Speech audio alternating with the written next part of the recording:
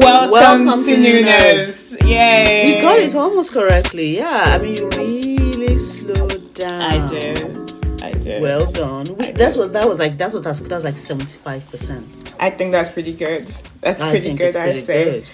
Yeah, we only beat ourselves when we were actually in the same room. And that was like 90%. That was like, wow, that's the best ever we've done. I know. World best. Yes. I'm Mo.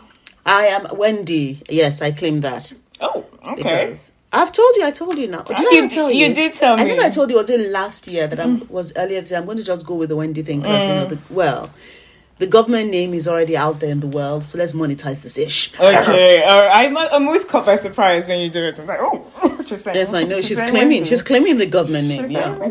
All right, and we are the Nigerian Noonas, and we're here for a very late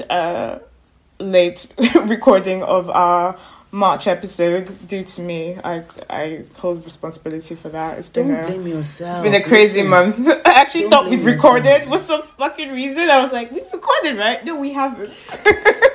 Don't blame yourself, my darling. Don't blame yourself. Simply because, listen, guys, I mean, I know you love us, but technically, if you're really missing us that much, you should have told us on social media. Exactly. Commented on one of our posts. You should tell us. You should tell us you love us and you miss us. Because we are needy. We want that attention, like Tinkerbell. Yes, that's why we watch K-dramas. Exactly, for the attention. Yes. Okay, just before we continue, obviously we're going to do our usual talking about ongoing dramas and completed dramas. Just a heads up, I haven't completed any drama this month. It's been quite busy. It's been a bit nuts for me, so I haven't been able to complete as many dramas as I wanted. I don't be able to watch as much dramas as I wanted, to be honest. But so Wendy is going to be taking that section by herself because she's finished something. I only really completed one thing, so like you as well. It's like, I think for most people who work in certain types of industry, March is always going to be difficult because it's the end of the financial year, and there are lots of other things that happen in March because people be crazy. Exactly. So I have completed one show, and I've discarded a few more. I will get to what you discarded. I'll just hit just a couple of news stories that I found interesting this week. So I don't know if you remember, we spoke about this during the time of the bullying scandals, when everybody had a scandal about bullying when they were in school. Do you remember Park Hye-soo? She is the main actress. Well, she was the main actress in Age of Youth. That she had a drama coming out called Dear M. That she was her bullying scandal came almost at the tail end. Okay, wait. Let's be sure about this. Let me clarify this in my head. So was she the new girl who came into? Yes, the new girl. Okay, the one that did that shitty show afterwards. One that did that shitty show afterwards, exactly. Okay. I love that we call it the shitty show. It is a shitty show. It is a shitty show. The name is escaping me at the moment, but that's because the shitty show. There's no need. Exactly, it's because it's crap. But her show Dear M was meant to be like a comeback, and it was, Vicky had already got the rights, and it was like, it's coming soon. But her scandal hit, and it was actually found that she had a bullying scandal. Yes, she did. I didn't know she had a bullying scandal. Oh yeah, she did. What was that bullying? Was she? I know there was one that they were talking about that she used to be mean girl to people in school. She used to smoke cigarettes and things like that. She's the one. I don't know about the cigarettes, but I know she was mean to people in school. I know that was the overture that's going around with a lot of people, but she was like a proper bully and stuff. Because I was like, that's in the same face, right?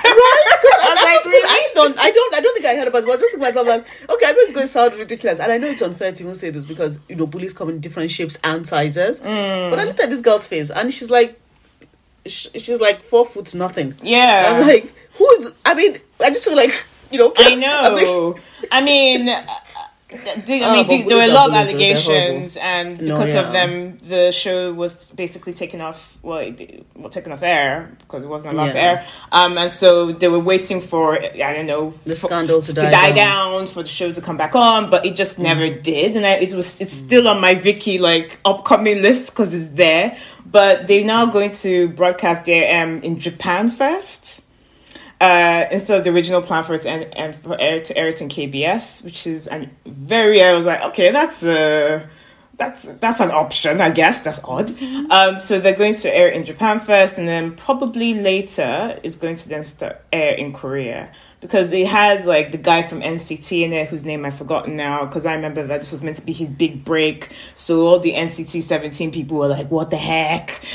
It's his big break. Well, how come that, they're punishing him when it's her fault? It was a whole thing. So I'm sure to still get something. Yeah, I'm sure they'll get. See, this is why people are going to be saying that they should be waiting to record 2 weeks. They should give themselves 2 weeks recording schedule so that people don't pre-record all the shows and then you have an issue. Exactly, like record it live so that you can make your necessary cuts like you need to do. But yeah, so DIM will come to our screens at some point. I'm sure in the next year. Hope maybe. I'm not that pressed to watch it, but I just felt I remember wanting to watch it at first, and now I'm like, we'll see.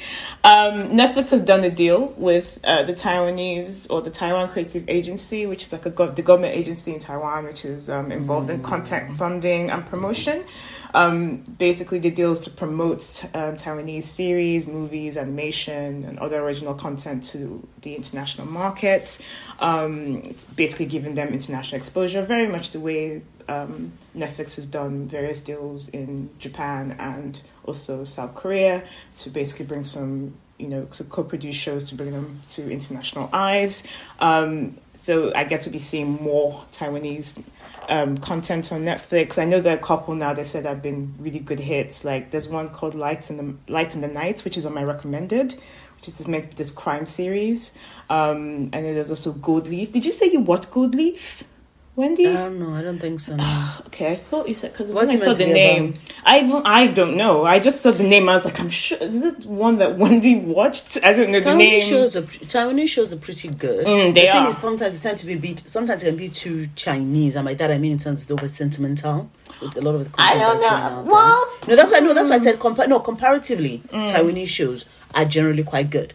Sometimes, like I said, they can be over sentimental if we're going to be really honest with each other. Yeah, they can be. However, the good thing about Taiwanese shows is that they can be gritty. They have a grittiness to them, which I think balances out some of the content that we're seeing. So it would be, and also, you know how I feel about usurping bullies and totalitarians. So yes, exactly. I will be supporting. I do like a lot of Taiwanese dramas. In the beginning, I watched a lot more of that than Chinese dramas. I just felt that they were just I remember saying on one podcast that they were like the funky younger brother or the cool young brother of Chinese dramas. I just found them better to watch and it was funnier. And just you call it Gold Cast, did you say? Gold Leaf. Gold Leaf. Okay, I'm taking notes. Yeah, because, that's me. Yeah, like this. Anyway, there's an upcoming one called Copycat Killer, which should be given the Netflix treatment in terms of marketing and everything. I read this in the trade, so I'll be looking out for that one. And just the last piece of news that I saw was that Taxi Driver. Oh, that's coming to Netflix, by the way, I saw. But there's also going to be a sequel. There's going to be Taxi Driver 2. But Isam is not going to be returning to the drama. Isam basically played the police officer who basically, by the end joined the... the woman. Yeah, exactly, the woman that ended up joining the gang. To be honest, you know that you and I, we talked about Taxi Driver. Mm-hmm. Such great things could have happened, and then it ended up being precisely what I thought it was going to be. Exactly, but she dropped out. Her agency was like, they had a thorough... I like the use of the word thorough. A thorough conversation with the production team. But they actually decided to drop out due to scheduling conflicts. So I found was it a big hit? I think it was a minor hit. Oh no, it was a big hit. It was a big hit. Oh, okay, cool. That's why there's a part 2. They don't do a lot of part 2s. I know, no, but listen, didn't they do that one Voice part 1, 2, 3, and 4? Because Voice is very popular. Really? Yeah. Like, really? Because I started watching Voice, I was like, God, please stab me in the brain. It's not for me. It's not for me, but The Voice, it never was. But some people tend to like that stuff. Okay, do you want to go into the ongoing shows that we're watching at the moment? You can also, completed first, since they only did one. Okay, go into your completed. So you finished, you said Juvenile Justice. So I finished Juvenile Justice. And I'm not going to score it until you watch it, because there's not much I can say, because you've only watched like one and a half episodes. But it stars, I don't remember her name. What's her name? Kim Hyeso. That was the hyena. Kim Hyeso. And she plays a prosecutor in the Korean magistrate court for juvenile affairs. And basically her job is to see lots of young people who've committed heinous crimes and dispense justice with them. We're told in the beginning of the show that she hates juvenile criminals because she finds that they never repent of their sins. And we're taken through it's a deep dive into the juvenile system the justice system within that subsector. So we learn about the fact that there are like only 20 or how many juvenile justice magistrates in the whole of the country. They have to do over 100,000 cases in a year, and they are not just passing judgment, they are also like doing social work, because they're the ones that are responsible for checking up on these children. And I'm like, excuse you, that's too much work. But anyway, we were introduced to her. And we can obviously tell that she's a different sort of character, because, I mean, this woman, they went for the pale makeup, and by that I mean bloodless. The woman does not have lipstick. In fact, they make very stern. Very stern, and not just stern, but stern, hardworking. And she looks like, you can imagine that she looks exactly like someone who never goes out in the sun. Not because, oh my gosh, I'm trying to keep my skin. It's because she looks as though she works indoors all day, and she's a workaholic. She's a very obsessed sort of character. Anyway, we are taken through her life, and we're taken through certain things that occur within her court, and consequently we're told more about her story as that goes on. I have thoughts, but I think when you finish watching it, let's talk about it in more detail. Okay. Fascinating as a whole, though. Okay. Since we've watched, let me see, have you got anything apart from... Actually, could you start with your take on Crazy Love? Because that's one I am currently, I'll say watching very loosely. But yeah, do you want to start with do you start with Crazy Love? Because, So there's a word that I have used in a lot of the shows that I have dropped. And the word is charmless. It lacks charm. In where certain shows are full of charm, this lacks charm. Now, it stars our boy from Perfect World thing, that one that the Sips didn't like because he said he dressed badly. He dressed better in this one. Kim Jae-wook. That's the one. And then it stars Crystal Young, who I know her name because I'd seen her in a show with her sister, and I really like that show. And because of that, I decided to support her career. But she has been hitting a lot of really, really shitty shots. Yeah, recently. I didn't like her last drama either. I'm not liking this one either. Police Academy. And I'm not going to watch it because I'm going to... Yes, oh God, that was a crap one. So this as well, I'm going to drop, to be honest. I've already dropped it because I think I watched the 4 episodes that were online because I was like, just push through it, Wendy. I was like, no, that shit is not going through. So Charmless is about the good thing about it's about a CEO. Crazy Love. I let me call it Charmless. That's what it's called. Crazy Love. Sorry. Crazy Love. It's the back of them. Crazy Love is about the CEO of these sort of super hog one. Maybe they're called hog one, aren't they? Yeah. Like the way if you hear Mo going, oh my God, I can't allow myself to laugh because she has a headache. So she's laughing at hitting herself over the head and stuff like that. How dare you laugh when you know you have a headache? Anyway, what was I saying? So it's like the head of this super uber hog one in Korea, which is a private academy and he's known as the best maths teacher in the universe. Yep. And he's obviously, as these characters I want to be, particularly this specific actor seems to play a lot of these types of character, which I think is too old for by now. Because if you look at his face is even the makeup that puts on his face. Is wow. Anyway, but that's that's what they say for women. So excuse you, we're gonna say the same for a man. If he does look old. He looks older. He looks made up. They should have looked on for a more natural look. Anyway, so he plays this evil, mean CEO who is evil and mean to people, and he has a secretary who is Crystal Young, and he's evil and mean to her. But we know that he has a stalker in the first episode because gets sent some weird random shit in the mail, and I'm like, excuse me, what? And then he puts it in a secret room, and I'm like, what are you, a serial killer stalker adjacent? Yeah, that was really bizarre. Yeah, I mean, you got a dead rat and you put it in it. I'm sorry, you got a dead rat, you throw the shit away. I don't know what you're trying to dissect on that bullshit. Anyway, so even beyond, then what happens? Then Crystal. So Crystal is getting headaches. So go get a Korean MRI. You never know, because it turns out that she's dying because she has blood clots in the brain or something like that. And after that, she gets courage from the tumor to go and attack him in his house. And I think that's how we finished episode 1, wasn't it? Yeah, where basically. she goes to sort of attack him. Yeah. We're now going to episode 2 and it's even more shit. And the most frustrating thing about episode 2 is that half of it was a recap of every episode 1 done from a different person's perspective. I'm like, if you guys do not have content, stop the show. Okay, just stop the show. We don't need to know because we already watched it in episode 1. just wow, you have a lot of strong feelings. Just to insert as well, with Kim Jae-wook's character, the superstar tutor, he gets hit by a car at the end of episode 1, which like he lands into hospital and then gets amnesia. Well, you know, they already if you read the synopsis of the show, they already gave up the secret. Yeah, they gave up the secret. True, in the beginning of in the synopsis of the show. True.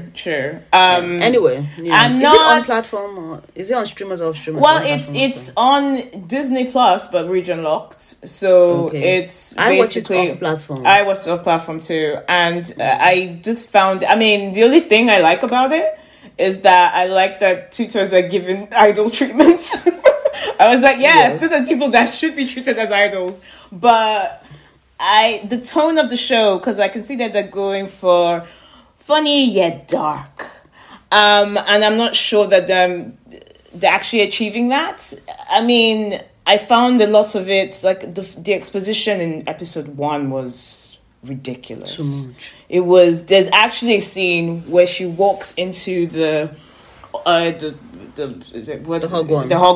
and they have all the tutors that are the characters in the show, and they basically like almost like explain who each person is, and that goes on for about 10 minutes, 6 minutes, and I'm just like, okay, this is I get it, but this is a lot, and you could have done that further on in the show. Yeah, you could have done that. You could have had where each time she walks into the Hogwarts, we have a new character sort of pop up. Exactly, they could have used some imagination. And the device wasn't used properly because it was like, oh, she just walks in, and all of a sudden her imagination takes over, and then all the characters introduced, then she just snaps out her daydream and goes back upstairs. It didn't work. It was very disjointed. Issue when she was doing that shit was that, I'm very sorry. If your life is so difficult and you have to run up and down, do you have time to stand around daydreaming? Yeah. You obviously do have time. And if you can stand around daydreaming, then someone should give you more work to do.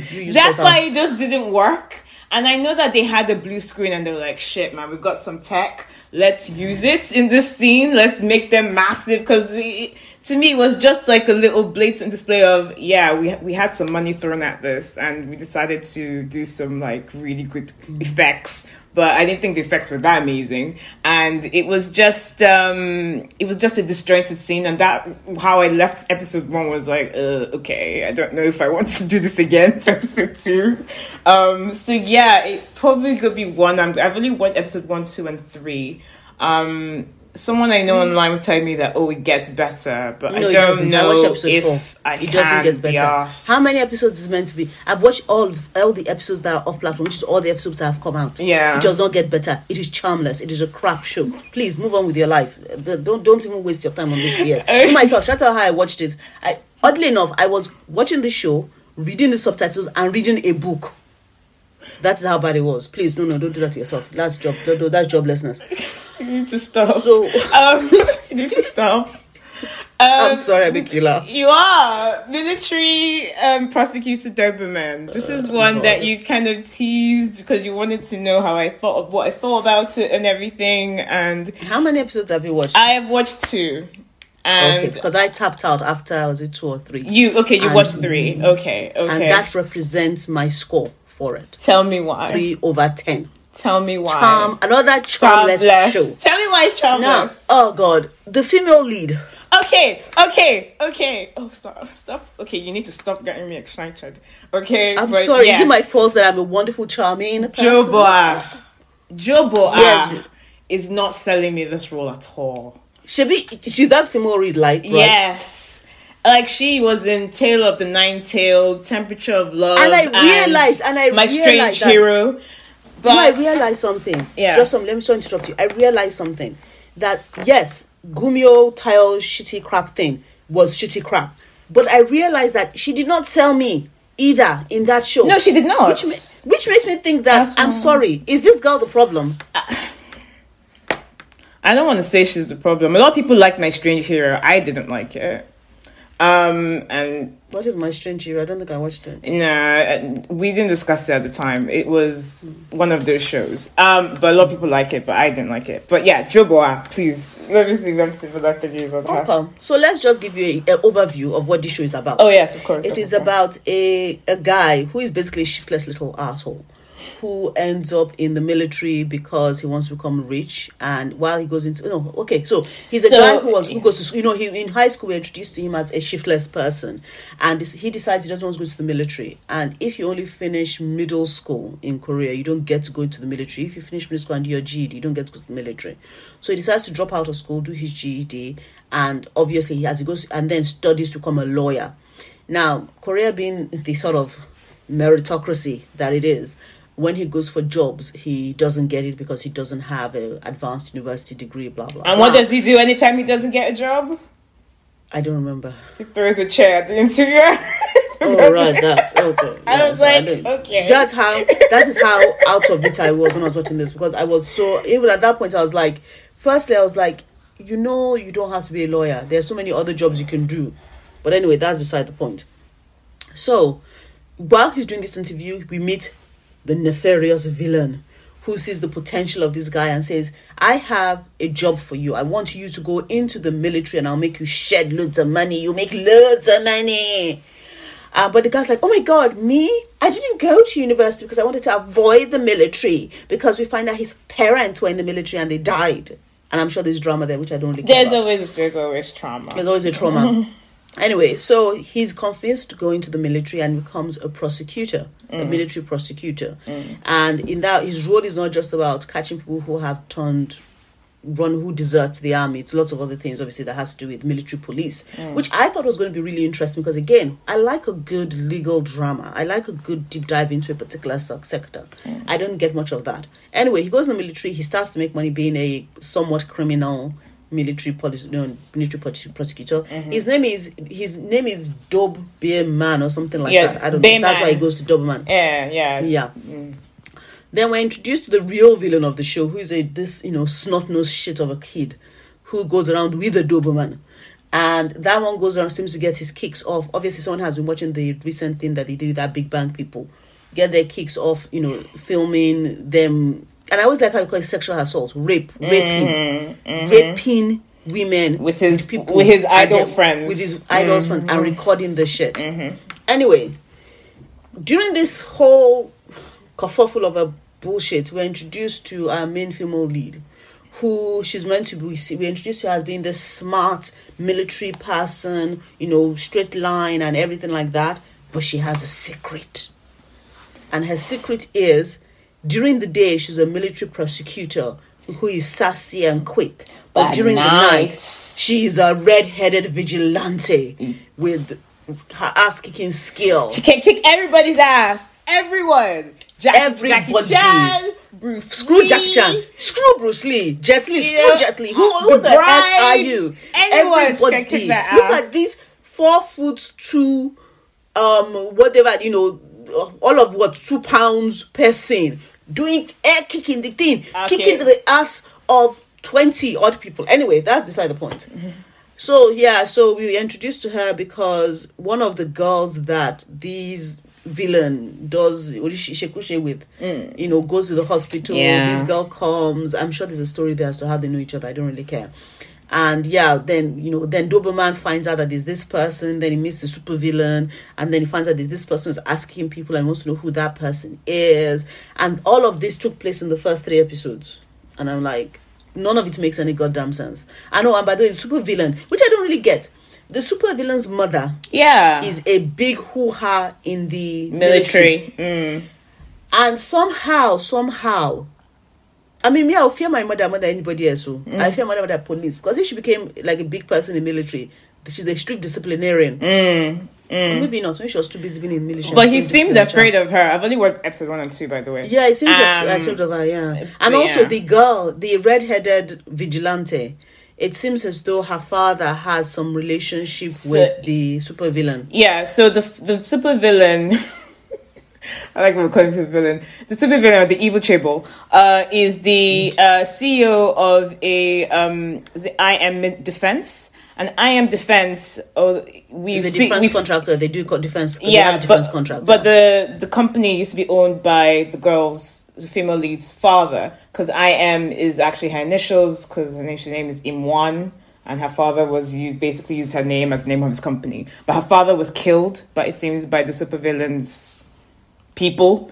and basically sold the company for scraps, and then basically bought it back, and basically it seems to be like a revenge story that she's trying to get her father's name cleared and get the company back, blah blah blah. I thought the first episode was fun because it just seemed nonsensical, and I was like, okay, I can ride with this. However, I'm not sold on Joboya. I don't think, and she took me out of the whole thing because of when she was doing her stunts. I was just like, okay, this is a bit sloppy. I'm not okay. I don't buy into this character as such. I see what they're trying to do. She's not a tomboy, but she's not girly. She's just good at her job, but she's not convincing me that she's good. I'm just kind of like, okay, there's really nothing that into you that I'm really rooting for. But I thought, okay, maybe as the drama unfolds, there'll be a bit more here that I'll be able to, there's a bit more teeth to her probably. But I watched the second episode and I'm still not sure. I might try the third just to see, because I should give it another chance, because I found some of the first episode fun. But yeah, it's not really riding high on my shows I need to watch right now list, basically. But yeah. Should I tell what it reminds me of? It reminds me of I watched this thing, Zombie Lawyer. Oh my lord! Yes, I did.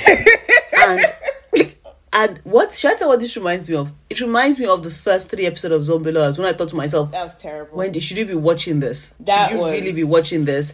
And because I watched this show to the goddamn end, because I was hoping there was going to be some redemption, I decided that if anything reminds me of any city show, I need to tap out of it. Like, I need to remove myself very quickly, because I only have a precious amount of time to give to K-drama. So this is what Doberman reminds me of. Again, charm the fuck less. Charm less. Okay. I tried adult training and I dropped out that. I stopped that. Which episode? The first episode is shit, but did you watch the second? The second episode, yeah, I think I watched part of the second episode as well. I think for me, the issue is I realized as I was watching that I think I'm past the age to give a shit about teenagers trying to find their sexuality, because everything they're looking to find in themselves, I already found it. Number one. And I don't have any children that I'm curious enough about to see what's going on in their life as they're teenagers. And there's nothing they're telling me that's new in the way that they're going about discovering their sexuality, discovering their way around the world. I see. So I was like, something, it's a really good show for like a, 16 to 25-year-old. Personally, that's me when I was watching it, because I was like, after I was like, okay, so you did that, we knew you were going to do that. Oh yeah, okay, that's a shame, bye-bye. So yeah, okay. That was me, I liked the second one.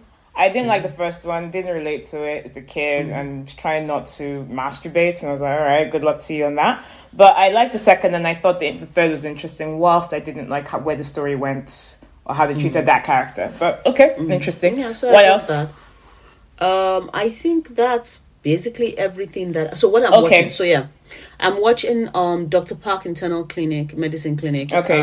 That I've gone some way in it, but I've just been very distracted, so I haven't really watched all the way in, but I am liking it. I am liking that too. I haven't finished it. Mm-hmm. Yes. I'm watching a Japanese drama called Mystery of Lunakari. Mm-hmm. It's basically, we're introduced to this guy that looks a lot like that. The Doctor Who of our age with the hair. Tom Baker, yes, a character. Literally, he looks like, with the afro, with the coat, with the scarf. It reminds you a lot of Doctor Who. And basically, we're introduced to this character, and we introduce him as he's arrested for the murder he's a student, at a university. We're introduced to him as he's arrested for the murder of somebody who in a park near him. We now find out that he knew the person when they were in school, but supposedly they were not friends.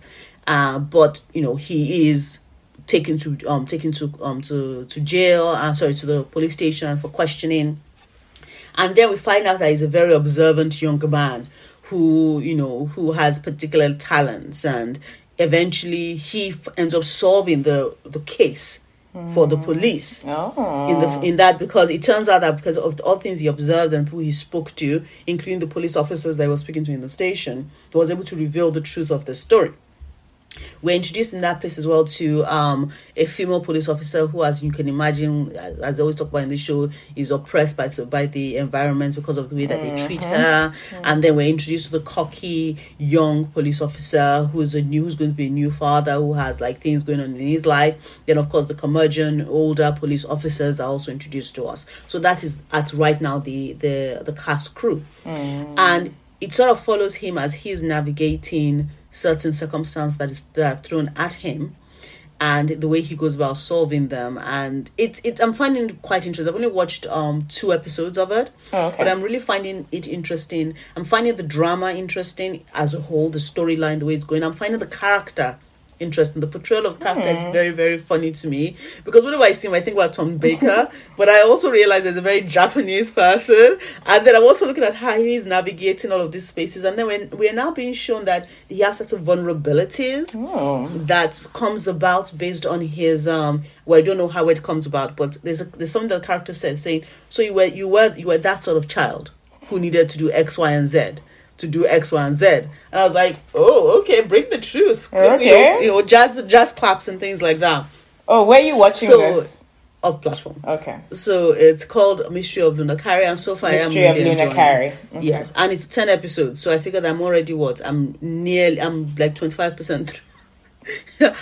Nearly 25, like 20% through. Okay. So that works for me. So yeah. I'm enjoying it.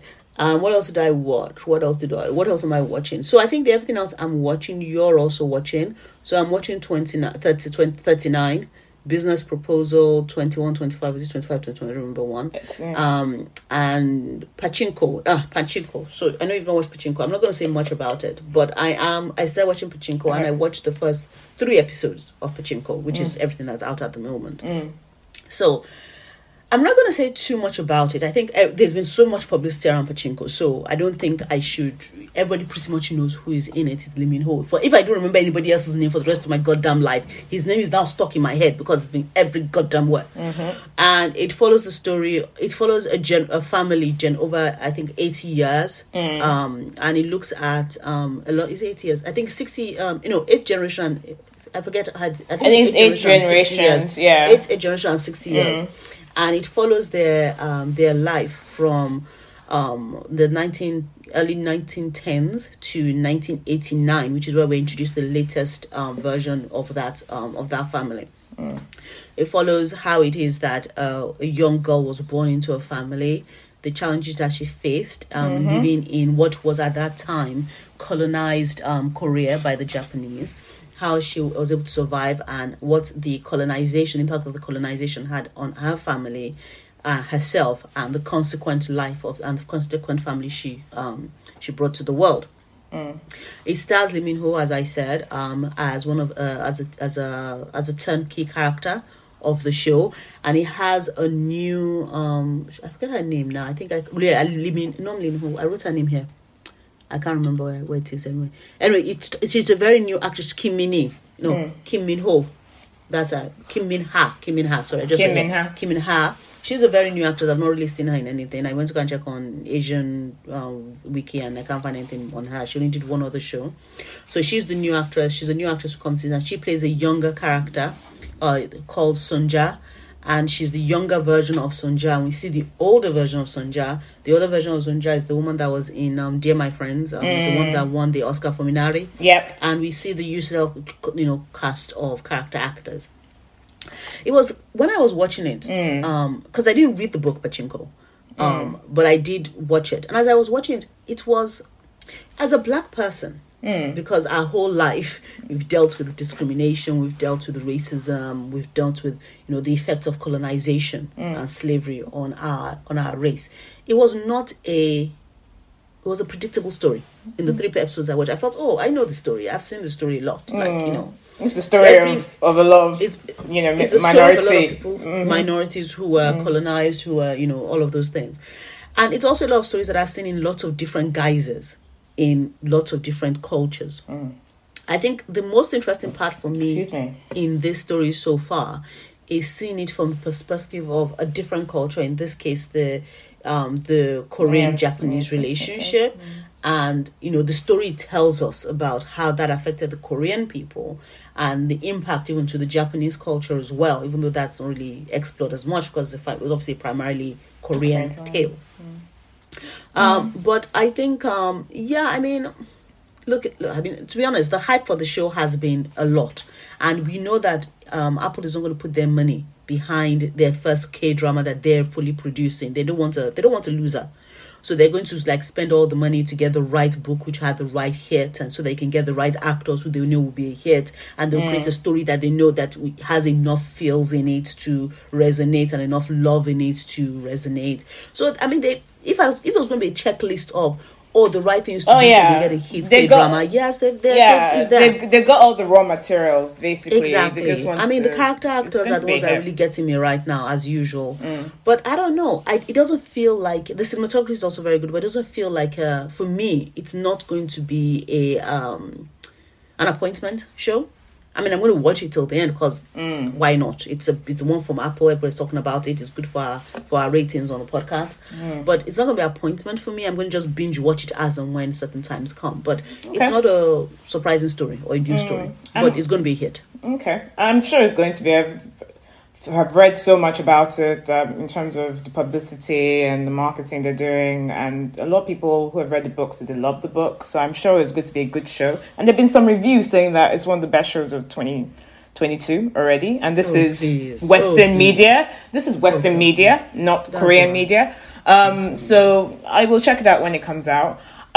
Just over the last three shows. I'll check it out later on this weekend when my headache has subsided and I can watch screens again. I'll just touch on the rest of the shows that we're currently watching. So actually, there are two that I'm really enjoying and two where I'm like, and I think we've kind of spoken about the two that are making us feel that are a bit not crap, but just challenging a little bit. So there's Forecasting Love and Weather. I'm still watching it. Yes. Did you drop it? Hell to the yes. You dropped it. Okay. Yes. Okay. So we talked about this in our last podcast. So Forecasting Love and Weather is the new show from Park Min-young, where she plays a meteorologist, who basically has some complications when her love life and her work life collide. It's also meant to be a bit of a slice of life drama as well, focusing on this team. Is it KMA? The Korean Meteorological Agency. But so far, I'm not loving this drama. We talked about it, as I said before. I don't think Park Min-young's character is great. She's portrayed as just being not a great leader or manager. And everything about her is one giant contradiction. She's in the drama, she's said to be this woman who thinks about things carefully, is very careful before she makes decisions. Very logical, very practical person. Yet she jumps into this relationship with this younger dude. She says or does things which are just not in the character that she's portrayed as. It's just weird having this male character, Song Kang's character, where he's meant to be almost like the magical young dude who can do anything. So anything he says in terms of in the show, that he goes, actually, this decision is the right decision to take, even though he's of lower rank than Park Min-young's character. He's even not lower rank. He just saying they know it all. Yeah, it's not even as talented in terms of the technicalities of the job. But he just seems to be like, everything he says is meant to be correct, which I just take umbrage with because, there's some people, and I agree, rank shouldn't matter. But in terms of expertise, he's not meant to be as talented as Park Min-young's character. Or even, the guy that is also, her, adjacent, her second in command. Yet he's always portrayed as, he has the answers to everything, which I'm like, why? It takes me out. There's a strong element of misogyny in there as well. The way that Park Min-young's character is being talked about and shown and discussed by her male contemporaries within the business, the way that they're undermining her based on the fact that she had a relationship with another colleague. There's this strong element of the way that she's spoken to by, at least when I remember, one of the male characters just pissed me off.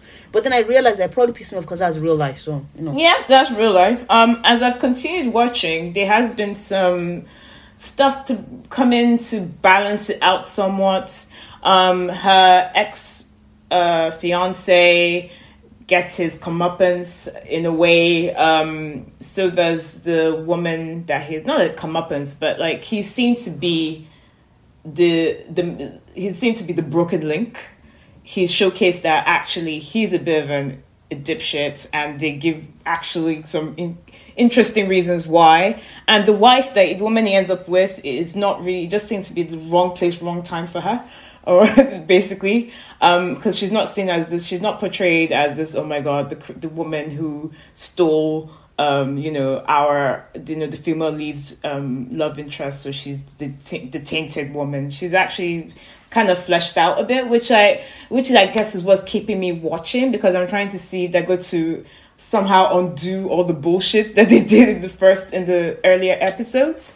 But I'm still having a hard time watching it, because I'm just like, it's just a frustrating watch. And I'm trying to see what they're going to do in I think it finishes this weekend.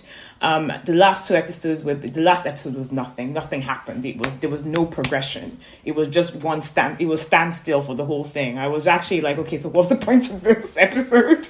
You could just have decreased everything and just made it 14 episodes, or rather than having this full slate, because nothing happens in this episode.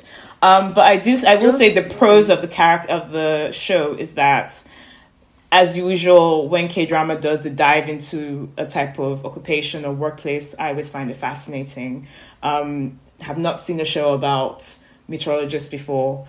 So the whole dive into, what they do, it's somewhat not a typical work day, but what they have to deal with, the consequences of their jobs, what they do. I find all that quite appealing and fascinating to watch. I think some of the way it's written as well, in terms of the weather elements, this kind of slot into the story as analogies. Some of it is well done, while some of it isn't. But I'm always curious to see, okay, what's the title? Okay, so how are they going to use this as an analogy in the story? But overall, it's quite disappointing for Park Min-young drama, but I haven't given up hope on it yet, and I'm probably going to watch the finale of it as well. Sorry, you wanted to say something? Just something on that. So there was one thing I just want to say. Listen, no woman steals any man, okay? In the same way that no man steals any woman. Everybody's an adult. They open their eyes and use their korokoro, Oh yeah, but you know how some dramas do that thing sometimes, because they're like, oh my god, you love only this, but team this, not team that. They usually do that. No. I'm generally always. I can understand being team. The woman the jilted woman. What I'm trying to say is that the narrative, and I keep trying to change it in my own head, is when I said, oh, this woman stole this man. Oh no, the man has no agency. Exactly, he was in a relationship. And that's another thing that gets me about that, because my issue is this: if you're in a relationship, I know it sounds like a horrible thing, but technically the single person didn't do anything wrong. Should I tell you why? Because they're single. You in the relationship are the one that has to watch your wandering paths. So it doesn't wander, trip and fall into a single. Because do you know how much heartache you're giving the single girl who's going around being single? She could have gone and been single with somebody else. Exactly. She now has to go and come into your useless path and get hijacked. But anyway, so that'll just I know, but look, I love Park Min-young. I look forward to her next drama, where she's playing the girlfriend for hire. I think that'll be way better. I'm looking forward to that one. Then the other one, which is not exactly bringing me joy or sparking joy, is 39. Thank you for saying it, because I called you. Yes, you did. I called you. Yes, and you did. I know the story they're trying to tell, and I'm like, it is not the right story for you to be telling in this way. But you start. So 39, as we said before, it's about 3 women, all at the age of 39, who basically are reckoning with their last year before they come 40, and they have certain events that happen to them. Actually, we're just going to talk about it because what the hell. So one of the characters... Spoiler alert. But if you haven't watched 39, you won't be surprised. Just, for the next, I'll say, 10 minutes. I will actually let's do a timestamp thing so that, when we stop, we'll go and, we'll tell you what the timestamp is in the comments or section so you know how far ahead to jump. That way it's easier. So, the 3 characters in 39, Mijo, played by Son Hye-jin, Chan Young, played by John Mi-do, and Jo Hee, played by Kim Ji-hyun. So, Cha Young finds out that she has a terminal illness, and she's got cancer, and, she's going to die, and basically refuses to have treatment. And so the story now, basically, instead of it being told, in my opinion, from Cha Young's point of view, is actually now being told to me from Mijo's point of view, because all roads seems to go to Mijo, even if it's about someone else's illness. That is what my main gripe about this show. As much as I love Son Hye-jin, and I do love her, I don't understand Mijo as a character. To me, while she's a good friend, I find her quite selfish. And I don't get how when your friend has a terminal illness, how you make that issue about yourself. And that's why I don't understand. That's why I stand with the writing. I just rather have it from Cha Young's point of view, or each woman tells her own story. Because I often also find that Jo Hee is often relegated, and I often think, okay, what is her impact here in this trio friendship? Because I often feel that it's just Mijo and Cha Young, because oftentimes she's either working, or I know that that's not real life. It's true, sometimes friends can't get together as much as they do, but there are things that they basically leave her out of, or things they don't tell her, which I find odd. And I don't know if it's the whole it's the star power of the actresses, so we have to center the story on these 2 actresses because they're quite big, and Kim Ji-hyun, who's not as big an actress, doesn't get as many lines or a bigger story. And I think that's a shame, because actually I like Jo Hee, because she's seen, in the last episode I've watched, she's seen as someone that actually has really good insights, maybe because she's an observer and she doesn't talk much, I don't know. But at the moment, I'm not loving the show. Please, sorry, I think you wanted to say something. No. So there are a few things you said that I want to touch on. So firstly, I actually think that Mijo's character was one that was meant to die. Oh, you think? I think when it was originally written, I think Mijo's character was one that was meant to die. They might still surprise us. The big lead actress. Well, we saw the funeral, so unless something else happens. True. So I think that she's one that's meant to die. So I think because they got that big actress who said she wanted to be that character, they're like, we cannot kill her. So we need to kill somebody else instead. So they said to kill Jo Hee's character. So a few things, totally supporting what you said. For me, from the very beginning, my big gripe, I think I told you, was how can I, me, myself, go for a medical test with you and another friend of mine? And when the results come out, nobody tells me, the doctor does not call me in to talk about the result of my illness. They go and call my friend, who then decides to go and tell the whole world before telling me. The whole world?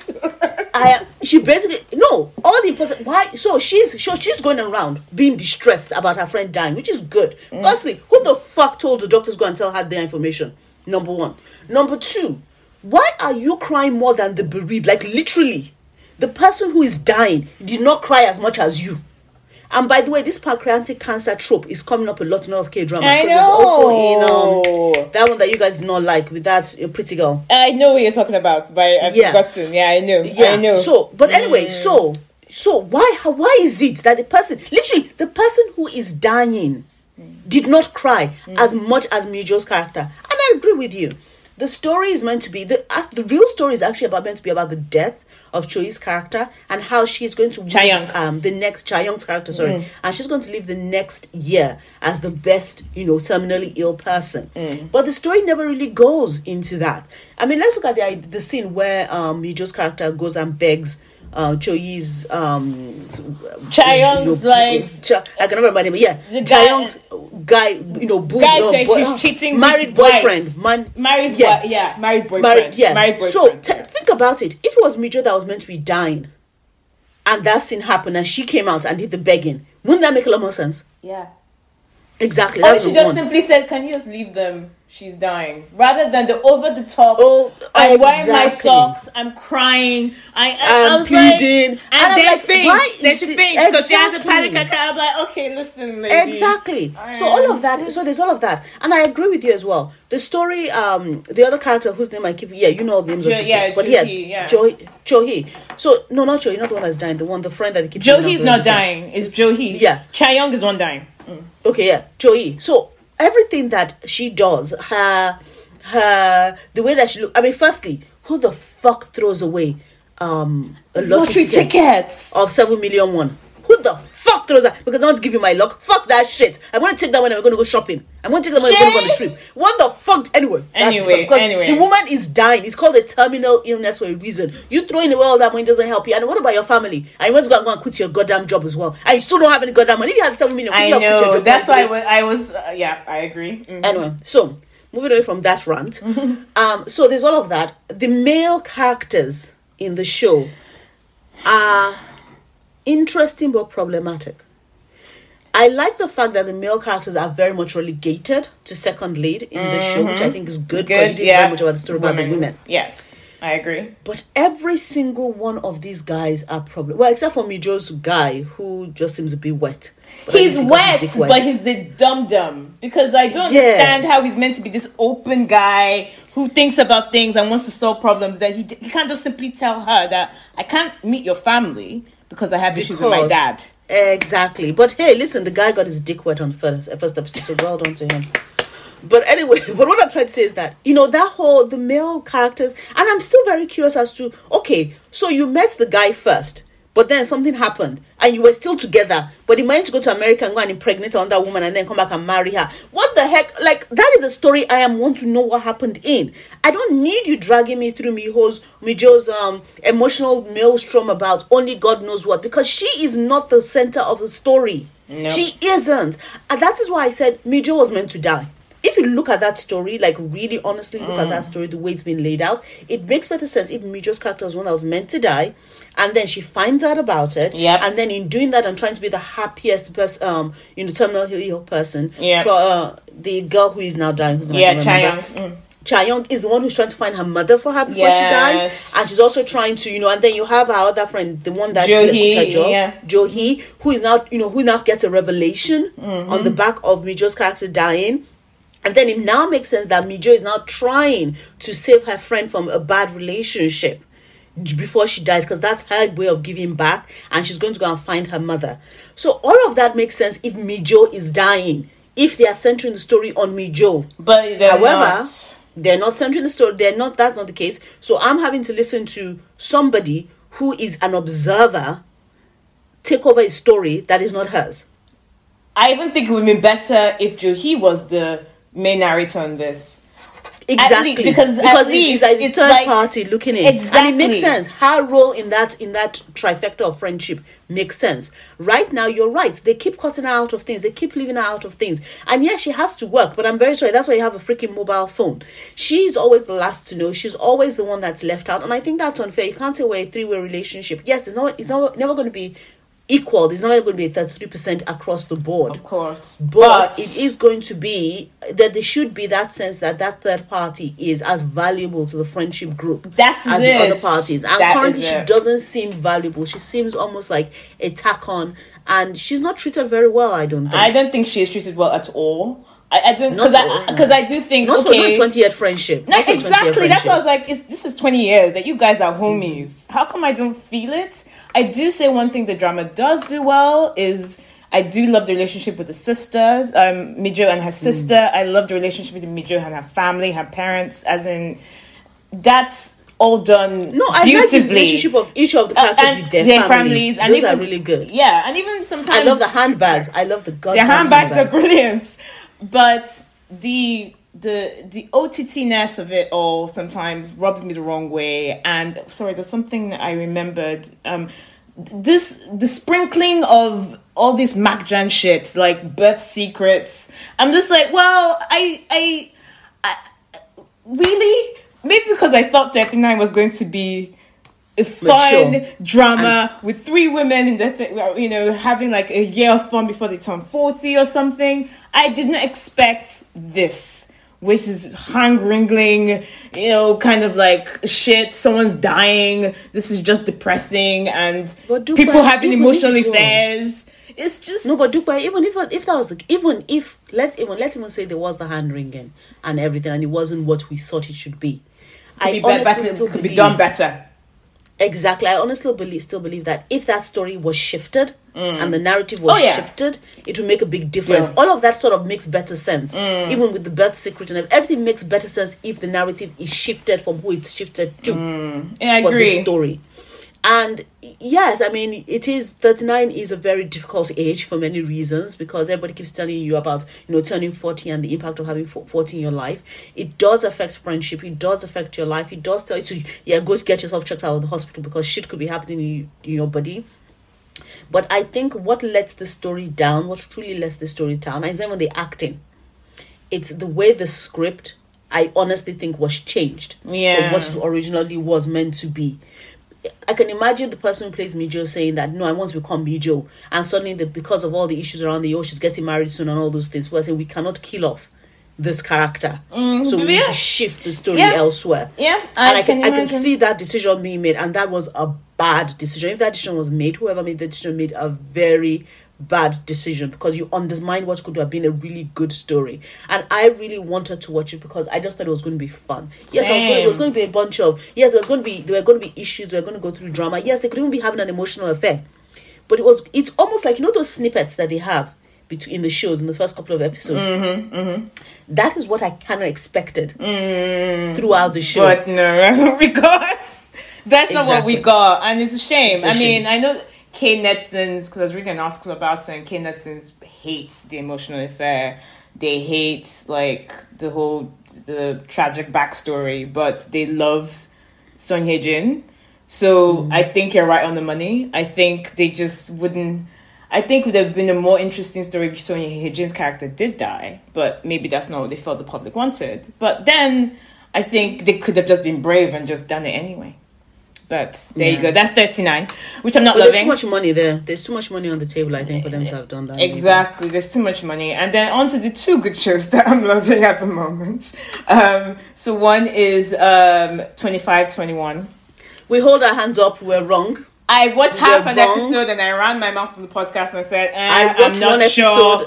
I watched episode and ran my mouth. I agree. I was like, I don't know if I will finish the half episode. And then I said, it was there on my continue watching. I was like, okay, I'm going to watch it because I loved it. And I think I said this when I first talked about the show, was that I was like, oh, Kim Tae-ri is really good in this. So I was like, yeah, but I'm not sold on the show. And when I completed the episode, I just watched, I think, the next 5 in succession because I was like, this is so good. Kim Tae-ri is so good in this. 25-21 is a drama about a girl called, what's her name in it? Oh God, Nahido. Kim Harry. No, her name in it, Nahido. Yeah, is it Nahido? Oh, this is Nahido. Nahido. And she's a fencer. And I was watching the other show. It's the other show I remember that's called Harry. Sorry. Oh yeah. Harry's business proposal. Yeah. And she's a fencer who is in high school. And she the show follows her how she becomes an amateur fencer to becoming an Olympian, it seems. But also shows like it's a slice of life with her and her friends, and it's also kind of a look back drama, one of these look back dramas that Korean people love, because it's looking back between the years of 1997 to, it seems, 2002. It looks like it might be. And it's basically just towards the turn of the millennium. Yeah, turn of the millennium. And during the IMF crisis. That's why from 97 to 2002. And it stars Kim Tae-ri, who is, to me, I always class her in the same category as Lee Kwon-soo, as someone I see more in movies than in TV shows. But she was in Handmaiden, but the TV shows that she's done that I'm sure more people watch is Mr. Sunshine. And she's so good in this. Last time I saw her was in Space, what's it called? Space thingy with... Space Sweepers, where she was playing a sort of like pirate captain. But she's a revelation in this. And Nam Jo-hyuk as well. Nam Jo-hyuk, I had a little reticence in watching him because I really didn't like his last drama, Startup. I really hated his character in that. But this drama has kind of made me fall back in love again with him, because I loved him in Weightlifting Fairy Book 2. That was the show that made me fall in love with him. I just thought he was so good in that. And that's the show that made me watch everything else that he's done. And he's actually brought me back to the Kim Bok-chu levels of adoration I had for him. Because he's just, the character he plays in this, I can't actually think of any other actor in his range that I actually would want for this character. He's just doing it so well. Just so well. But I just love everything about it. I think they have chemistry. I like the story. The look into fencing. Once again, when the Korean drama centers on something and they kind of educate you on the thing. I mean, I watched fencing. I mean, my older brother and I love watching the Summer Olympics every time it's on. And yeah, those are the times when we watch the odd sports, sports like fencing or, the one with the one on ice with the broomsticks, I forgot the name. Curling. And there was a year, the Rio Olympics, that we got into fencing. And just because we just thought it was so technically done, the way they did it, it was just so... Like, if Apple was doing an event, it would be fencing. It just was clean and there's a lot of tech on display. And I just thought, wow, it's come a long way from when I used to watch it when I was a kid. So that was like that's my only time when I get in contact with fencing. So watching a show about a fencer and what goes into it and the sports and what the sport comprises of and everything was fascinating as shit. And I just enjoy the characters and the story and just like the little, obviously the nostalgia thing about the 90s and the music that was around then, and the toys we used to play then and the books we used to read then. It's just really, for me at the moment, it's a nice blanket because there are not a lot of things at the moment I'm watching where it just brings me pure joy. And this show actually does. It just, I don't know, it makes me feel very happy. Even when I think about it, I just really love it. And I cannot wait for this weekend's episodes. I don't know how you feel, Wendy. I just love it. So I agree. I mean, like I said, there were two shows that I have the word charming next to them, and this is one of them. I think, like you, Charmless. I actually finished watching all of episode 1 for the first show, and I really wasn't that keen. But then he sent me a message as to watch, so I was like, let me watch episode 2, and I'm not gonna lie, once I got into episode 2, I think once they got through that weird introduction that I felt was happening in episode 1, it really got into its own. Now, just for a reference, for those of you who don't know about sports and you hear fencing, it doesn't mean when you steal something and then pass to a fence, who then sells it on somebody else. It's an actual sport that has to do it. I didn't even know that. It is a thing. Yeah, I know about fencing. It's all the books I read and all the shows I watch. So it's basically a game a sport that involves using swords, but not broadswords. They're more like I forget what sort of swords they are, but there's a name. Yeah, there's particular info. I've forgotten what it is. I remembered it before. That they used to poke each other basically and try and win points. So yes, it does follow a very specific period, I think, in Korean history. Because I think a lot of people. Yes, rapiers, that's the word. So, and yes, it's rapiers. So RAIPERS, not the one that what it sounds like. No, exactly. Not like what it sounds like now. Exactly. So so it just for a very specific point, I think, in Korean history, which was interesting because we're shown the impact it has on students and the life of students and the choices that they have to make, and we see that not just in what's the name of that girl again? Nahido. Nahido. We don't just see it. We don't see it in Nahido's character. We also see it in the male lead's character, and also her friends, the life of her friends. It's always interesting. It was also interesting how it was that, it seems that during that time, if you were into sports, you didn't need to study. You were allowed to be dumb. You literally were allowed. You talk about being passed through you were allowed to be a dum if you did not. But now I think even as a sports person, you also need to get some sort of accolades under your belt. Educational accolades under your belt. I think for the main male lead, whose name I've forgotten, he was also Nam Jae-hyuk. You see, it was very, very interesting watching him because yes, we watched that weird nurse show that he was in. Nurse Files. We watched Startup, which I don't have as virulent feelings about as you do. It's all right. Calm the fuck down. But but it was a revelation to see him here because I can see his maturity as an actor from Weightlifting Theory, number one. I can see the maturity of his comedic timing. And interestingly, there's a part that I know that it's him just hamming it up. Because there are parts when he puts his hand on his face like, oh my God, shock her. That is, you can totally see him. I can just imagine him on set saying, look at me hamming that up. Because it looks as though he's getting more and more comfortable, interesting enough in the role itself, which I think works for the character and I think works for the story that is being told. I think the relationships that they had, the friendship group relationship, the development of it is very beautiful. I do think there are certain extremes that, do tend to happen in this sort of show. It's very idealistic. The extreme of very idealistic, the extreme I hate you and the extreme I don't hate you. And of course we also introduced to Nahido in the future because it's a story of actually her daughter looking at the story of her mother through a series of journals that she finds of her mother's when she was born. They were about the same age. And it gives a very warm take on the multi-generational relationship between her grandmother, her mother, and her mother. That's the child who's looking back. And also the relationship between Nahido and her mother is one that's very fraught. And I watched the last one that just got out, and it was the relationship was very telling in certain things that happened in that episode, but it was also telling about just general mother-daughter relationship, about how you cannot be friends for more than 5 minutes at a time, basically. I know. So that was a lot of fun. So I do, for me, it is appointment TV. It is a show that I am going to, and when it comes out, I'm like, oh my God, I need to watch just later. I know. So I can be the right mental space, so I can watch it, so it can calm my soul.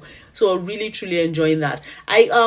I am curious to see how it's going to end. I know how I would like it to end. I know how I would like it to end. But someone might decide to throw a wrench in my plan. Same. And if they throw a wrench in my plan, then I will hate this show. Look, I'm sorry. I watched the episode on Monday night, and I actually stopped and I was like, if these fuckers end this, and I said what I think what we're thinking. I was like, I will go down to Korea and I will burn down Netflix Korea. Like that. That's a promise. Okay, so please don't let her into South Korea because then we're going to end up in jail. And I love you, but I don't do jail actually jail in Korea is probably the best jail you could be in. Probably. South Korea. But seriously, I'd be very pissed if they don't stick the landing. So if they do not end this in the way I want it to end, if they decide to be experimental with my emotions, if they do a fucking if they do that, I will not forgive them. If they do I will not go to Korea and burn down Netflix Korea. I will find the DP and the writer, and I should give them a Mac Jang slap. They shall be slapped with kimchi. You do that, then I'll burn down we're both going to end up in Korean jails, which technically is probably the best place to be based on TV shows, but reality is probably different than that. Don't worry, I've got a friend there now. She will help us out with bill money. That's all right. So that's all right. Then we're good with that. So it needs to end the way it needs to end. Otherwise, we're going to South. We don't have the money for South Korea. There's a pandemic out there, but we will be there. Wendy, suddenly you just see us. Wendy, you have to do what you did before. In terms of if it ends horribly, and I have not watched it, you need to tell me. You need to tell me, like what you did with Dodo Fat. You need to go. Japan, have you watched the last episode? And I'll probably say, oh no, I'm waiting. Go watch it later. And I'll be like, just go watch it, and then call me when you have watched it. You need to tell me. I have. So I can prepare myself. Opinions. Because I am ready to kill someone It is such a beautifully charming, it's so good, well told story. So good. It is, as I've said, except there are parts where it's a bit overblown, but sometimes you need that. Yes, it's understandable within the context of what it is that we're watching. And I think each episode, unlike a lot of shows, actually has something interesting that it's telling you about the sport, about the relationship. Yep. And the characters are very well formed within each part of this. Yeah. So let's see how it ends. And but so far, definitely on my watch list. Same. And then the second one that we're both enjoying. The second one we're both enjoying is A Business Proposal. I had so much trepidation about this drama, and I think I told Wendy this as well. A Business Proposal is my favorite webtoon. When I was reading this webtoon, my little brother was in the next room and would hear me laughing at 1:00 in the morning, so much so that he will come in to say, "What's wrong with you? What's making you laugh?" It's like a very tropey story. It's about a CEO who's basically told by his grandfather, who's the chairman, that he needed to get a wife. So he goes on this series of blind dates, and then he decided to take matters into his own hands and basically just marry the very first woman that came on this blind date so that he could get his grandfather off his back. So obviously it's about, and it basically like not friends enemies to lovers, enemies to lovers. Yeah. And power down billionaire to normal person table relationship. Yeah, that kind of thing. And I loved it because not only did I like the main character, you didn't finish because he makes the decision to go on all of these blind dates and mind the next person that he goes on a blind date with. That's what I said. However, but that's the good part. That's the good part. But however, the next blind date he goes on turns out interesting, and this is where you meet the male. And so it's where you meet the male female lead. What was I going to say? The reason why I really liked the webtoon was that not only did I like the main character, I loved the secondary character as well. In fact, I think I like the secondary character more than the main character in the webtoon. The secondary female character. So the female character had a best friend, and the best friend basically falls in love with the main character's I'll say his brother. The Chibo's best friend. Yeah. The Chibo's best friend. Best friend. And I also then love the relationship between the characters themselves. So the depiction of female friendship in this webtoon is so good. In the sense of that, when I started watching the drama, I was like, oh my god, this actress are they going to be able to portray this friendship because they were really close in the webtoon. So much so that there's like a vignette of whenever the main female character is trying to make a decision. Everyone has the angel and the devil. And she always had the angel, the devil, and her best friend is one of them. So anytime they make a decision, her angel and devil like, right, get blah blah blah. We need to get Harry to make the right decision here. That was basically how close their friendship was depicted in this webtoon. So I would do a little thing. So when I heard there was going to be a drama, I was like, oh shit.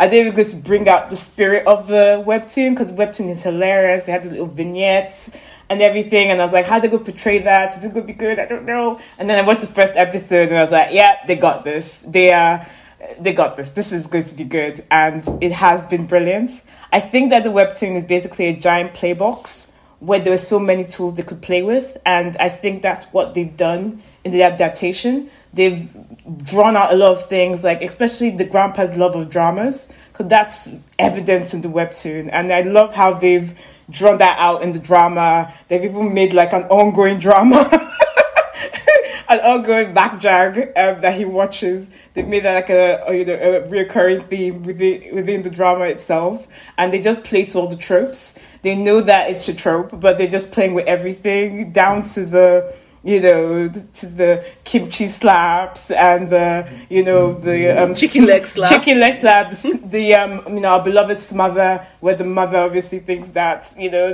whoever the son is marrying is not good enough. This is the mank junk that's inside the show. This is the mank junk that's shown inside the show, not the show itself. But the show itself is tropey itself, but it's a good tropey. The only thing I had really with was the fact that they gave the male lead this whole fucking trauma thing.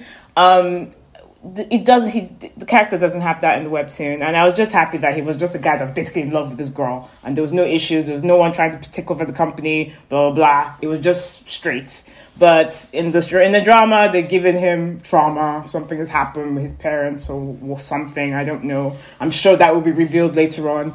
But that's like my only thing. I'm going, but they're making it work, I guess. And also, I'm not 100% there with the acting of the male lead, Hyun Suk. I like him. I really liked him in My Father is Strange. Really liked him in 30 for 17. Probably one of the reasons for 30 for 17, apart from the main actress in that. But he's not quite hitting it for me. But he's good. But there's some times when I'm like, okay, could be better. But he's still good though. He's all right. But that's the only two issues I have with the show. Everything else to me is tick, tick, tick, tick, tick, tick, tick, tick, tick, tick. Absolutely love it. Okay. Yeah. So I think for my side, it kind of makes it. I mean, not necessarily that's a trauma, but they just need to explain as to why. I don't know. I didn't watch the webtoon, so I'm not quite sure how that works. I'm sure it's to be revealed. But there has to be some sort of reason why it is that the main male lead is being raised by his grandfather. So I don't know if that was explained in the webtoon. Just his parents. Okay, so I mean, the trauma is meant to be sort of add that emotional element to him because we do know he has a lot of weird tics and things that he does. So the idea is that okay, maybe that's meant to explain some of that away. Like you, I fully buy into the fact that yes, I'm enjoying the depiction of the female friendship. I'm enjoying the depiction even of the male friendship to some degree. I do think that the way that the character evolution is being done, I love the Mac Jag in the show. That is, I just think it's been done because when you see with the mother come with the kimchi slap and then she goes to Shima and just does the chicken slap as well, like she even hits her with the chicken. And I like the bit when they're talking about product placement. I was like, why is he so rich and buying a shitty shitty jumper? And they're like, because it's product placement and shit like that. So it was really, really, really a joy to watch all of those sort of things. I find that I agree with you regarding the main male lead. I think he is the weakest link. I think he's the less charming part of the show. Because for me, there's a frustration as to he doesn't really step into that dapper role, that suave role that goes with the fact that I am brilliant and all of those sort of things. I don't buy it. He seems a bit somewhat hesitant. Yeah, he's not fully committed. I don't know. Exactly. So it's not just as though he's fully committed to that. I had a bit of an issue as well with the way that the main male leader and his best friend are. Their relationship is, yes, meant to be close, but it's stilted. It seems very stilted somehow. And I'm not sure if it's the actor. It's got to be revealed. I don't know. I don't know if it's the actor or so something happened in the webtoon that explains it. Oh no. We know I know what the relationship between. I know how the relationship with him and his best friend came about because that's alluded to like in a couple of episodes into the main show. But because of course there was a part in the first episode when I was cleaning this house, you can see what the heck is going on. Yeah. But then later on it's sort of explained, I think a couple of episodes down, when the main lead goes to go and pick him up. So we get that. Sorry, his best friend goes to go and pick him up. Yeah. So there's an explanation there. But there's a stilt in that relationship, which hopefully they'll explain further on. And I was very nearly pissed off with how long they took for him to discover who she was, because I'm like, I know you are saying she's wearing makeup, but that makeup is not that heavy. Okay, that hairstyle is not that heavy. There is not that much. I mean, this girl did not go from black to white. She's basically, I'm looking at her like, that face did not change. Even if she was sculpting, there's a limit to the amount of sculpting she could have done on that makeup. So for me, it very nearly pissed me off, and then they did a reveal. Yes, I know. It's good you made that reveal now, otherwise I would have had to be getting pissed off with you. There's one of the things that I'm looking at the thing that's really, really irritating me, and again, this is because of the closeness to reality, is that goddamn chef and his goddamn girlfriend. I know you hate that, because when he doesn't think that a man and a woman can be friends. No. I don't. Well, firstly, it turns out that they can't be friends, doesn't it? Because of everything I went on the goddamn show. But what pissed me off is not about the male and female being friend bit. What pissed me off is this asshole who kept her on ice. I know, until he sees until somebody else finds her attractive. He has the audacity to do that, to send her on a concert and embarrass her, embarrassing her. and then has He's a the dick. audacity to now be saying that bullshit. And I'm like, bitch, please. And then his random ass girlfriend, I'm like, madam, hold your man in check. So that pisses me off. Regarding male and female friendship, just in case anybody is listening, yes, when I was young, I believed in that narrative that men and women could be friends. I lied to myself. However, as I've now seen in reality as grown up, no, they cannot be friends. They cannot be friends because even if they are friends and they don't knock together and get together in the beginning, when you die, they will get together. When you are not around, they will get together. The possibility that they're never going to get in a relationship is not possible. Even if they're friends now, they probably slept together in the past and decided to be friends. Men and women cannot be friends. Listen, if I meet you in real life, any man out there, whoever decides to date me because of all of the bullshit, I meet you and you tell me you have a female friend. The first question I'm going to ask you is, the first question I'm going to ask is, can you break up your friendship? Because I don't get involved in that here. She's like, hey, yeah, we'll be friends. I say, okay, you know something? Why don't you date her? You and I will be friends. And let us see how she likes it. Let me and you be friends. And let us see how this your female friend likes me in that mix as your friend. Then you tell me that you guys, there's nothing going on between both of you. So either break up with a friend or you break up with me. I'm sorry. I don't play that way. I don't play that ish. Oh my god. Anyway, that's a totally different story altogether. That's where this started. But yeah, I agree. so that is it. Those are all the shows we watched. And I say for the fact that we only watched like a limited number of shows, we took up all the airspace. Because of the good ones are good and the middle of the road and the crappy ones are really bad, basically. But I've saved the new episodes of Business Proposal to watch this afternoon, hopefully to help with my headache, and then I could start with Pachinko. But this was fun. It was fun. And as usual, it's been a pleasure sort of catching up with you here. Follow us on our social media. We're on Instagram, and what is it on Instagram? Popgram. At Popgram Podcast. Tell us what your thoughts on any of the shows. Are you loving Business Proposal as well? Yeah. 39. Have we got it wrong on forecasting love and weather? Yeah, no, we did not get that wrong. Everybody that comes out saying got that wrong is not watching. I would like to hear people's thoughts on 39 because, like I said, do you think that the character that they changed the story because of the popular actress that took on the role of Mijo? I'd really like to hear people's thoughts on it because I honestly think that is the case. And yeah, so it'll be good to hear your thoughts. And nobody come back to me and tell me that Duperman is good, okay? And that's stupid actress in Duperman. So nobody come back to me on that one either because that's just shit. I'm not watching that crap anymore. And Crazy Love, Crystal Young, you could have done better. Okay. Just throwing that out there. But yeah, and Pachinko, we know it's going to be popular. And yeah, so do that. Anyway, on that note. Thank you very much. Thank you, Wendy. Thank you, Mo. Thank you, everybody, for listening. And we'll catch you on the next one. Bye, Kanda. Bye-bye.